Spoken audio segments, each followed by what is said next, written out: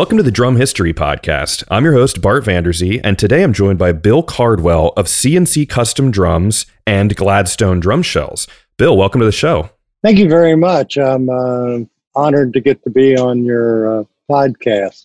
It's an honor to have you here. This was actually a request from a listener, so this is really cool that we get to do this. And honestly, the show is typically like, I think I told you before, it's about like Leedy and the 20s and all this stuff. And you are a little bit of a newer company, but you were just telling me that it has a lot of vintage heritage. So I'm excited to learn about this. Why don't we go back to the beginning and just, like I said to you before we did the interview, I don't know much about the history of CNC and Gladstone drum shell. So why don't you take it from the beginning and teach us about basically your history and the two parts of your company? Let's do that. That would be very easy for me to do. I worked for then a $14 billion a year corporation in the chemical industry, and didn't like it a whole lot. But I would play the radio all the time, and I would listen to talk radio. Talk radio was big back in we're talking early 1980s. Mm-hmm. And this guy, I was listening to this guy on the radio, and he was talking to a caller who wanted to do something to make some extra money. I was wanting to make some extra money because I wanted to buy a new PA system for my band. Back then, when you had a band, you had to have your own PA system and sound man and everything when you set up and played. So I wanted to make some extra money, sure, because, there were kids and everything else and life to take care of. So this guy goes, "What do you love and what can you do?" Because this caller was fishing. Yeah. And so I got to thinking, and I go, "Well, you love drums and you like fiddling with them." My very first drum set when I was 15 was a Gold Sparkle Rogers drum set, and I was always messing with it.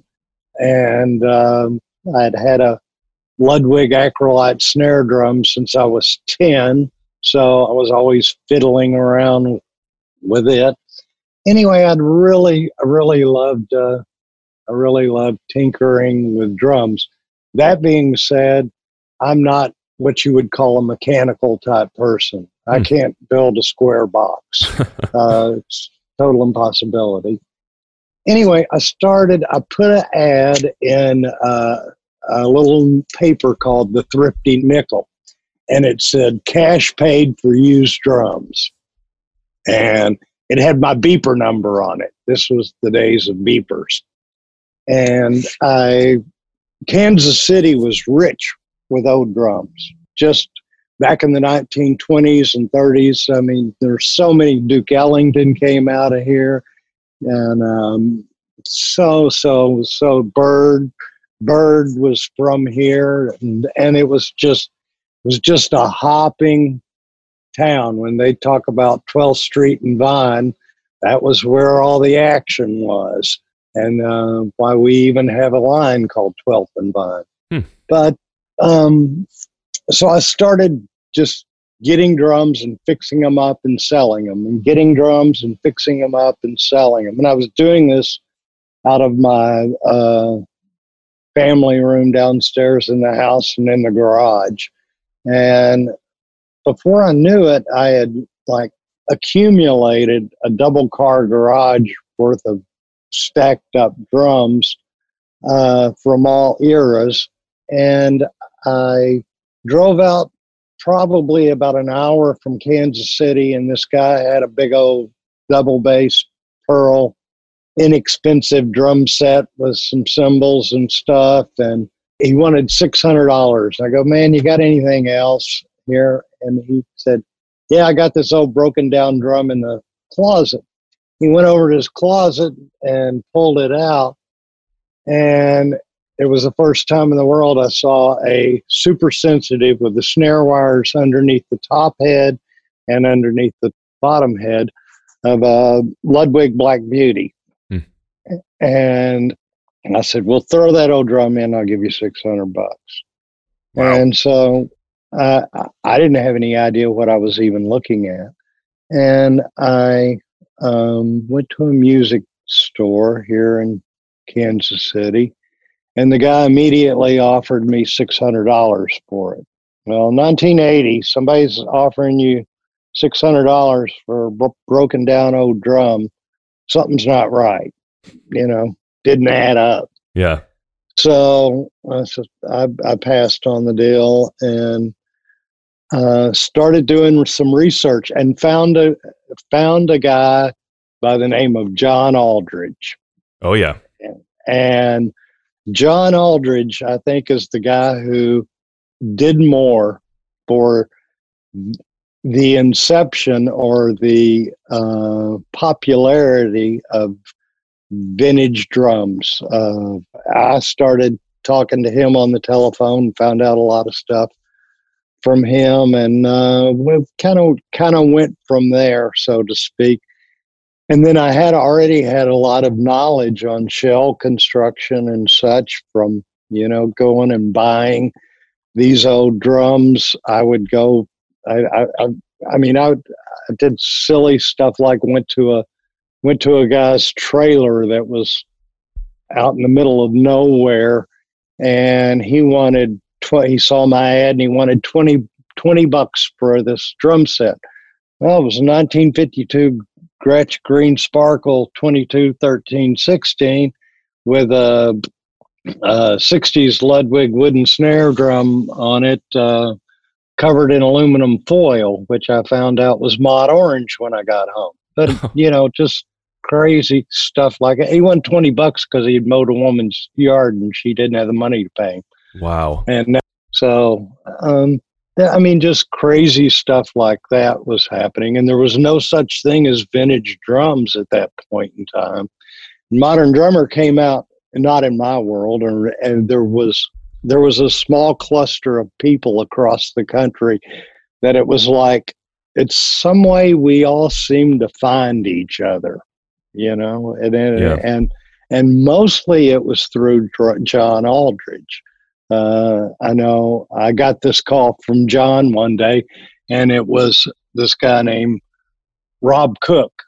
And Rob called me and he said, John Aldridge told me to call you because you can answer the questions that I have about vintage drums. And so I go, okay. Now, like I said, this is even pre-cell phone. He's calling my house phone. And so sitting there, and I talked to him, and I talked to him, and I talked to him. And then I passed him on to someone else with a good degree of knowledge. And I called John, and John said, man, I can't be on the phone anymore talking vintage drums to any new people because my wife's going to divorce me because I'm on the phone all the time. So we were all spread across the country, and he had a newsletter that was a single page of typed out, hey, I've got this, hey, I've got that, hey, I've got this. I had the honor because I had a color printer in the office that I worked out of at Bayer. I actually printed the very first color, Not So Modern Drummer. That's so funny. John has been on the show before and has told a little bit of the other side of this from his perspective. And I think he actually mentioned you in that episode and talked about that. So it's funny to hear it come from you as well. And he mentioned that his wife was like, they were in marriage counseling because of this and the phone bill and the constant discussion. So that's hysterical. Yeah. And to me, he's like the godfather of vintage drums that people don't really know about or appreciate what he did for them in the day. And a lot of it comes out of this baby boomer generation that I'm a part of, because these were the drums that we saw when we were kids.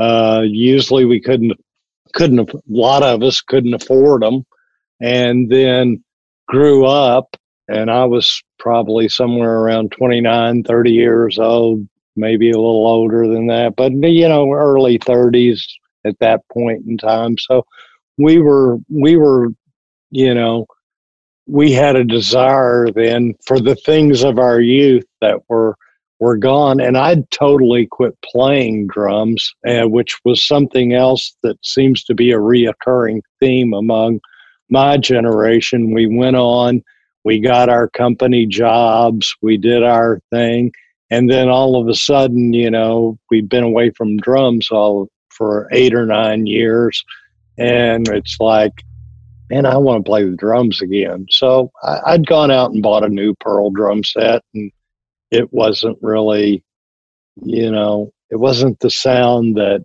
I wanted. Yeah. So you end up going through this process, and over the years, vintage drums went from this neat little club to this huge amount of people. And the original C&C was a guy named David Carrington and Bill Cardwell. And David wanted to build drums. And we ended up doing a retail store because he had so many vintage drums and I had so many vintage drums, and they were overrunning houses, both of our houses. So we just got a storefront and started selling sticks and heads and used and vintage drums out of the store. And he wanted to start building. He also started a family about that time. But the first drum set I got to build, I built out of with Keller shells. I built out of my garage. I'd shipped 3 pallets of drums to a gentleman named Paolo Sperlati in Italy. That Ludwig eventually did a book called the Paolo Sperlati Collection, and all the drums in the book, except for Ian Pace's Made in Japan kit and Cozy Powell's Red Sparkle Ludwig kit, all the other drums in that book came out of Kansas City, out of people's basements and garages and whatever from over the years. So it just got to be something that there were so many people involved. It wasn't the cool little club anymore. I don't want to say I lost interest, because I've never lost interest in old drums. It's just that I started messing around with a router on a router table. And if a vintage drum had an extra hole in it back in, say, 1990, 1991, 2, 3, nobody even wanted it. You couldn't give it away. Oh, it's got an extra hole. No, they moved the realm out. No, I don't want it. None of those things were really, they didn't retain their vintage value at that time, because there was so much pristine stuff out there and you could buy it for nothing.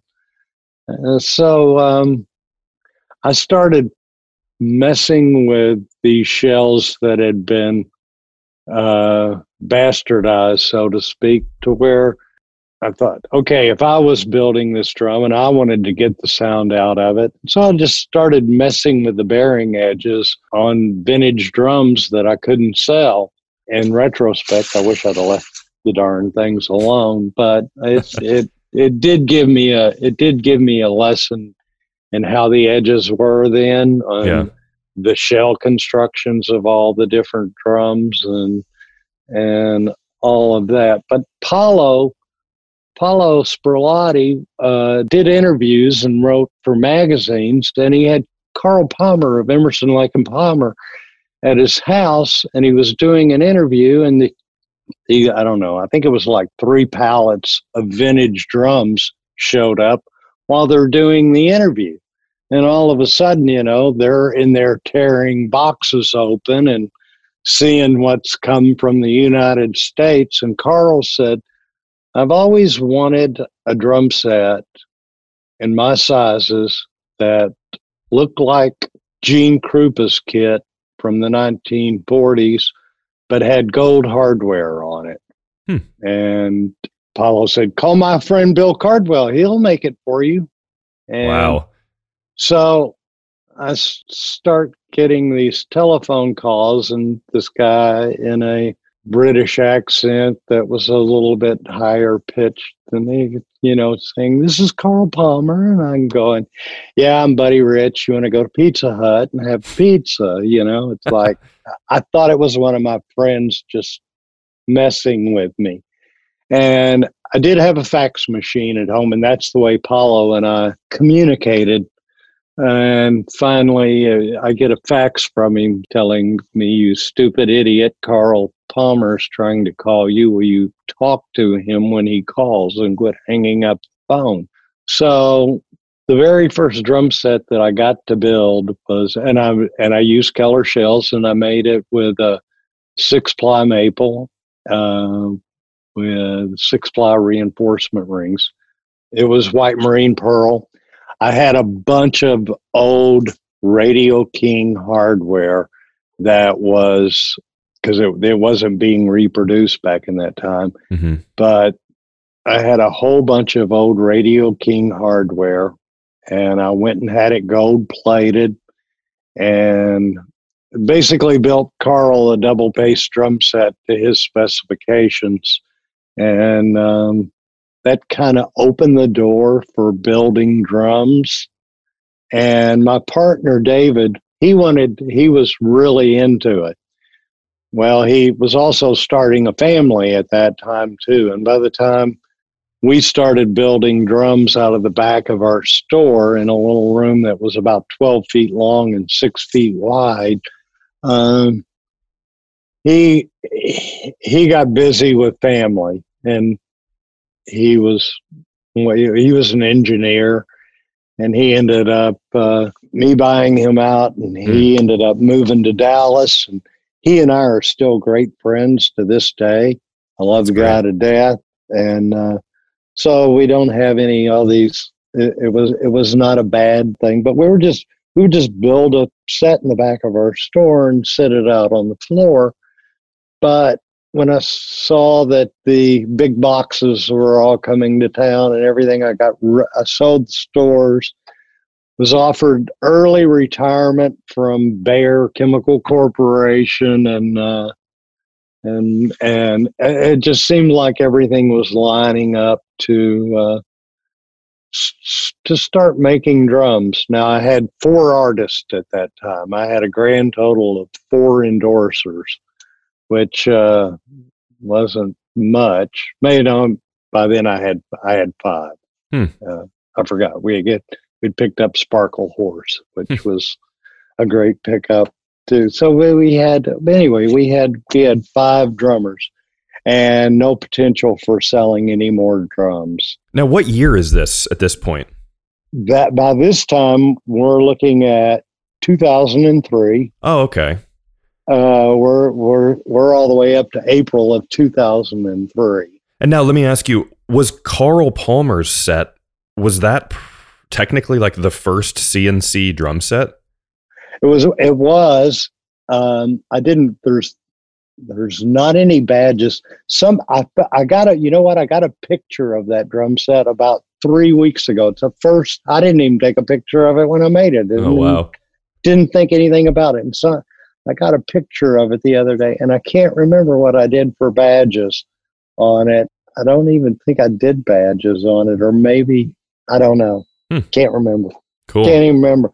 But it was the first drum set I ever made. So not bad. So yeah, it's kind of tough when you start there, isn't it? But we would we would build a kit, and we would put it in our store, and we took one to the Chicago show early on. I think it was the second or third Chicago vintage show. We took David and I took a custom built drum set, and I remember it had a 7x13 wooden snare drum on it, and Aldridge he kept coming over and playing that snare drum, and he goes, "Why does this sound like a metal snare drum?" And I'd say, John, because all you hear in your head are metal snare drums, so it's going to sound like a metal snare drum. I didn't have any answer for him or anything, but so I guess it all organically occurred. Yeah, it sounds like it. Is the only way.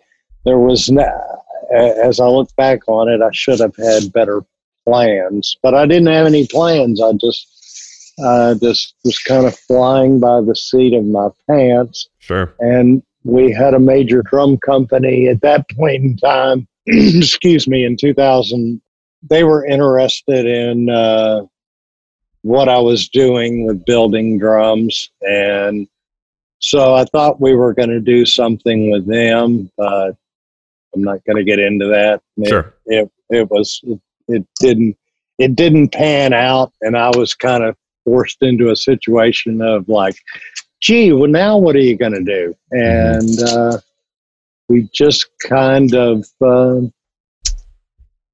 made it along, one day to the next. And I would literally build a drum set. My son was on tour, and he was on Lakeshore Records then, and had to do a European tour. So we built a drum set, and he took it to Europe. I said, leave it over there.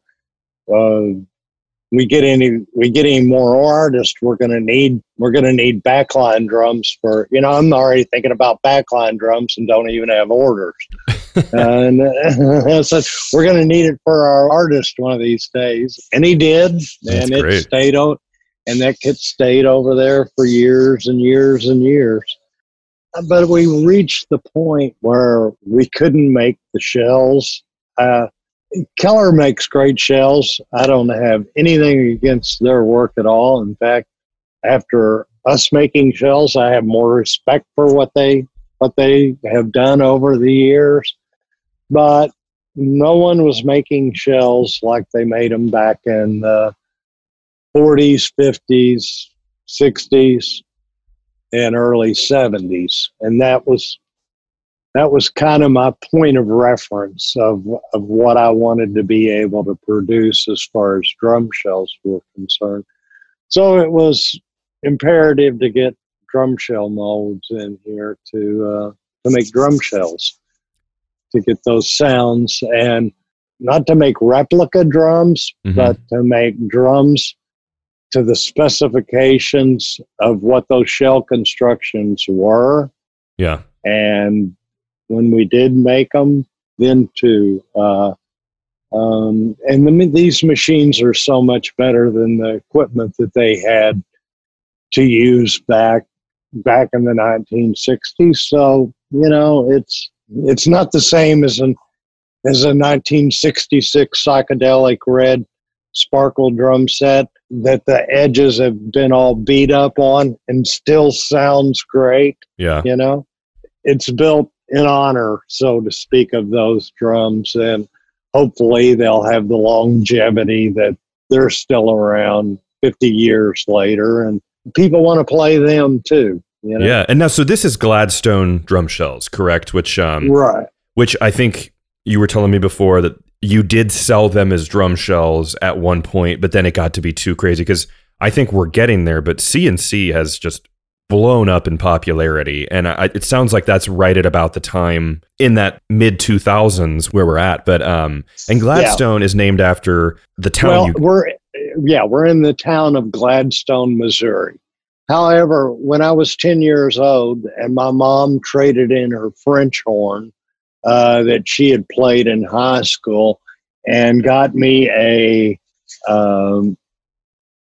1966 Acrolite snare drum, and they just came out with a I think they call them UFO cases now. But that 66 Acrolite, and it had a practice pad on top of it. It had Billy Gladstone's name on it, because he had invented Billy Gladstone had invented that practice pad and sold the patent to Ludwig. Oh, that's great. So I would have to practice, of course, with my practice pad on, because no one wanted to have to listen to the snare drum. And me trying to learn to play it.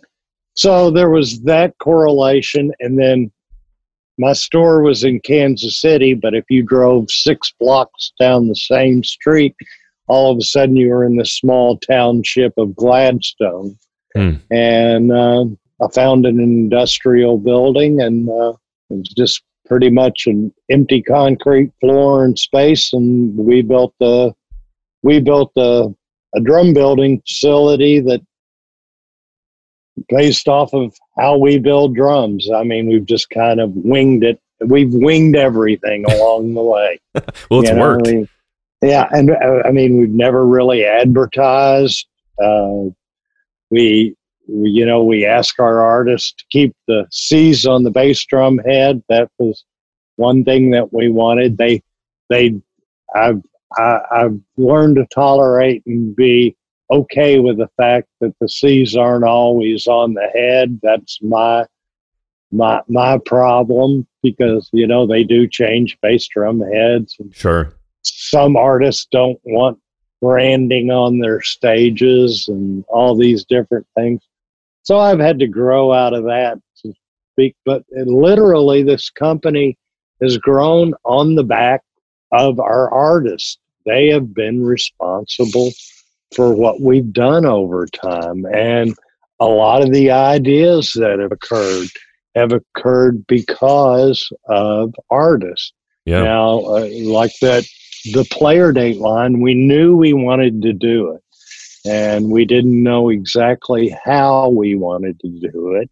But we had 2 artists who had asked for a center lug kit, and one of them was made with a maple shell. I mean, both of them were made with maple shells. And then I got a call when we had started working with a gentleman named Joey Wannaker, and Joey called me one day and said, "Hey, I picked up this Old Majestic kit, and it just sounds so great.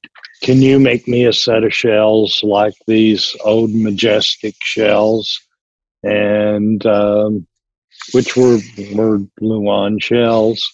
And so we went about, finding the right wood to make those shells. And when we made them, they were so musical and so nice, coming out of modern day machines and not being made, like they had to be made back in the 60s and early 70s when they were being made. I mean, the technology helped that shell too, and it just, tonally it was just great.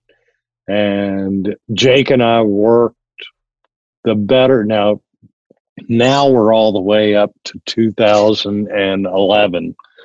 Jake and I worked just about all that year on coming up with that Player Date 1 kit. And so when we built that thing and we managed to get it out to the NAMM show, and we built a few other shells. But when we got on the plane and we were flying out to the NAMM show that year, I said, I think we were offering them in 3 colors. And I said, if I can sell 25 of these, because I'd quit going to NAMM shows because we were a custom company. Yeah. We would build everything, fill up a booth. We'd sell everything in the booth, and we wouldn't take any drum orders. So basically it was, I don't know, I didn't need my ego stroked. I was past that by that time. But the Player Date ended up being a drum set that we ripped off the 60s Gretsch edge on the shells, which was, one of the things that Jake's idea said, "Hey, let's try these full contact edges." And so we did that, and he took them out and played them on a few gigs and stuff. And we messed around with that. So Jake's always been a guy who had the ideas, and I had ideas, and we'd put them together, and when they would mesh and they would make sense, we would usually have something that was doable, so to speak. That's so cool. And that's Jake Cardwell, who's your son, obviously, too. Right. Yeah, that's great. So I went out there, and I think we sold like 60-something player. It took orders for like 60-something player date kits. But wow. when I was on the plane on the way out there, I said, if I can sell 25 of these, I'm gonna get back to Kansas City. I want to try maple on the outside and maple on the inside, and leave that Luan in the middle, and see if I can come up with a drum shell that's going to be different in sound, but still going to have that more of that vintage sound to it, and give me another line of these. Well, when we sold the 67, we had to focus on building those and getting those to stores and hoping they sold, because it's one thing to take the orders and sell one order of them, out the door. It's another thing then to get reorders. Yeah. So as soon as we got them out the door, I said, hey guys, I notified the store owners. We got a new drum shell. It's called a Player Date 2. And I didn't even tell the guys when I thought of the maple. I didn't even tell them till we got back to Kansas City, so they didn't tell anybody else, because I don't think, maybe there was, I don't think in 2011 or January of 2012 anybody was doing anything with a full contact edge at that point. Really? Well, no. I mean, it was not. I may be wrong, but I don't know anybody who was doing it. Well, I think everything was much sharper. The bearing edges were a lot sharper at that point. Oh yeah, they were, and which I like too, because it gives you a real wide range too. But anyway, I no more got back, and some another little drum company already had a video online from a store in the UK, where this guy says, me and so put our heads together and we came up with this great new edge. And it was like, that ain't a new edge. That's the 60s Gretsch edge. And you just saw it in my booth at the NAMM show 2 weeks ago. So I just quit to go in the NAMM show. I was like, I'm not going out there. People can just find out what we're doing when we're doing it. Yeah, that's a common theme nowadays. Yeah, so I just don't, so I gave up on that. But anyway, we do things that we do because I like those shells that Joey was talking about, and Joey has a phenomenal ear. And I've had artists along the way who we've listened to. And if you listen to these guys and the sounds they want and are able to reproduce the sounds that they want, then it's a value. Then it's worthwhile. Yeah, it's I'm a big fan of the old MIJ, the stencil kits as well, like the Majestic. They I just think for the value you get, you can get a nice, cool vintage drum set with amazing finishes, and they sound great. And the snares especially are amazing. So it's cool to know that that's kind of a part of your history as well, a little bit. Right. Well, and everything back then was, through the 90s, we were educated on more resonance, and everybody was trying to build a drum that would just resonate all over the place, and going thinner and thinner and thinner and thinner on the shells. It ended up that there was a great number of people who wanted drums that didn't ring on forever. I love a big full sound. Yeah. But my son just as soon throw a tea towel over a floor tom and play it as not. Exactly. And everyone's using moon gel now, and it has been for a long time, but you get the drums that resonate forever, but then you dampen them to get like that nice kind of studio ring sound. And so it's kind of redundant. Yeah, and well, it's like the second drum set that we built for Ringo. We built Ringo a drum set, and then Cool. he didn't. He wasn't big on drum construction. I mean, wasn't aware on drum construction, but why would he need to be? Yeah. He could play it. He could take a brand new pair of Zildjian hi-hats and make them sound just like when he's sitting there playing, in the 60s. I'm standing inside of the stage. He's doing sound check. He's sitting there, and I'm going, how's he get the same sound he got out of those old K cymbals? Does he get out of these brand new hi-hats? Yeah. He's getting the same. It's him. Yeah, it's him. But his drum tech is Jeff Jonas is very, very knowledgeable about drum shell construction and such. Extremely knowledgeable. We built him a drum set, and he liked the drums. He liked the set that was built, but he got the impression from Jeff that I could make a drum set sound like whatever he wanted it to, because Jeff taught him about bearing edges and why his drum set sounded the way it did. There was another drummer on tour who had flown down the front of house man from the guy that she had played with at the show that I went to in Chicago to find out why Ringo's drums sounded better than the drums that she was playing at that time. And Well, of course, I told him it's because you're playing them, and which he said that's right. Which he was right. man, I just had Gary Astridge on the show. I actually did the interview with him. Oh, I haven't seen Gary in 20 years, I bet. That's funny. I talked to him on Friday, 2 days ago. This is Sunday today. And he talked about that, about how Ringo, just anyone else could play it, and then Ringo picks it up and it sounds like Ringo. Like it sounds, there's no denying that. Yeah. It's and that's what it was. But he decided he wanted a drum set that sounded like when you played the Let It Be album. Now he didn't want it to sound like the drums on that when he live hit the drums on the Let It Be album. He wanted a drum set that sounded like when you played the record. He wanted the drums to sound like the record. Gotcha. Yeah.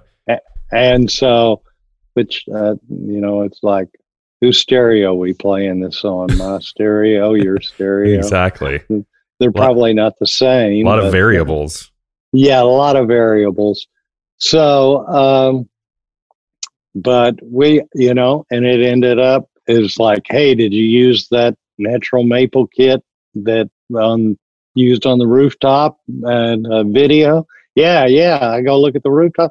He's got a towel over the floor, Tom, So yeah.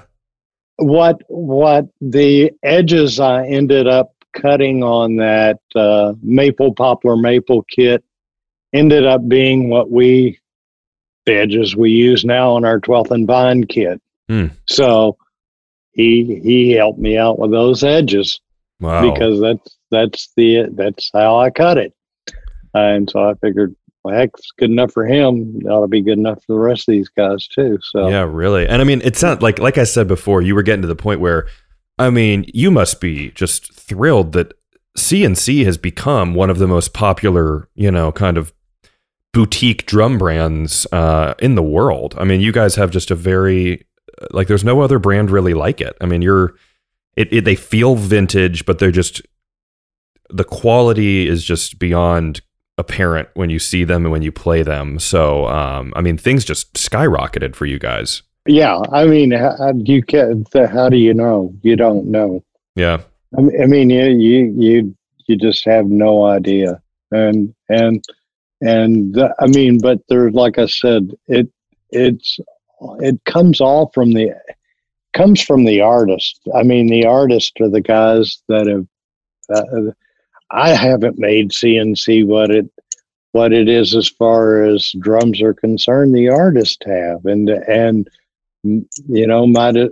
maybe my desire to facilitate what they're asking for, but a lot of these guys have just had the idea, and we've got to do some cool things, that I never thought I'd get to do. I mean, I grew up in rural Arkansas on a gravel road and worked in a cotton field when I was a kid. That's my life, Man.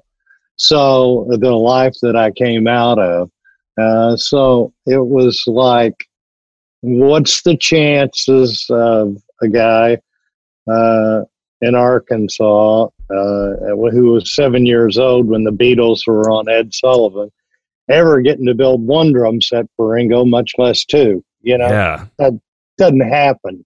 No. So it's just, there's been a lot of good dumb luck is all I can say. Yeah, you've made it. And as we get close to the end here, why don't you tell people, is there anything kind of cool you guys are working on now? I mean, it's 2020 right now. Anything cool in the works, or you guys kind of just business as usual? We're working on some metal shells that are unique and different, that have a lot to do with copper. And I love the sound of copper and the effect that it has. So I've built several of those. I think Memphis Drum Shop has some, and a few other stores have some of those snare drums. And both the guys in Modest Mouse have them, and I sent one to New York for Joey Wannaker to use on a gig he had to do in New York with Paul Simon or something. I can't. Anyway, and he said, "Can I keep this?" And I was like, "Yeah, keep it. Why not?" Wow. So those are something that we're playing with a lot right now. I think we're going to take the Player Date line a little bit expanded and offer some new things with it. I don't know. We just kind of we still fly by the seat of our pants, so to speak, around here. It's just the way things seem to go. Well, it's working. You've come a long way from the fields of Arkansas to be doing this now and brushing with the greatest drummers in the world. That's just really cool. It's kind of an inspirational story, and it sounds like passion is kind of at the heart of all of it, of just, and I like how you said too, where like you were out of it. I mean, you had a full-time regular job, you were out of it for a little bit, and then you came back and look at you now. So, everyone gets that, where they get, a little burnt out on practicing or life takes over. And, oh yeah, I was 47 years old when CNC Custom Drums became an entity unto itself. Wow. So I didn't, I thought at that point in time there weren't very many custom drum builders. I by golly, I think within a year after I opened up CNC Custom Drum, there's many drum builders as there were convenience stores. Everybody who couldn't get a job ended up being a custom drum builder, I think. So there's, so it's like, I don't know. There's a lot out there, and there's people out there doing great work too. So, well, I think we live in a special time of drum building, and again, our community is really strong, and I think everyone has a lot of respect for what you're doing, just because you guys keep your head down and do your work and produce great drums. So, I think now is a great time to tell people that they can check out CNC Drums at CandCDrumsUSA.com. So that's CandCDrumsUSA.com. And I really want to give a quick shout out to Jonathan Webster, who is the gentleman who reached out to me and requested this episode. Oh yeah, from Canada. Yeah, so that's pretty cool. Why are Canadians such cool people? They just are. We've had so many great Canadians that play our drums that have just been sweethearts. Yeah, great people, the neighbors to the north. So thanks, Jonathan, and to anyone else out there who wants to reach out and request some episodes, that's always welcome. So Bill, and let's give a shout out to your son Jake as well for helping you kind of get. He was pivotal in us getting connected and helped you with the setup of the computer and all that. So thank you to Jake as well. Absolutely. Great. And thank you. Yeah, this has been an absolute pleasure to talk to you, and keep up the good work, and we'll be in touch down the road. All right. Great. Thanks, Bill. Take care. If you like this podcast, find me on social media at Drum History, and please share, rate, and leave a review. And let me know topics that you would like to learn about in the future. Until next time, keep on learning. This is a Gwyn Sound podcast.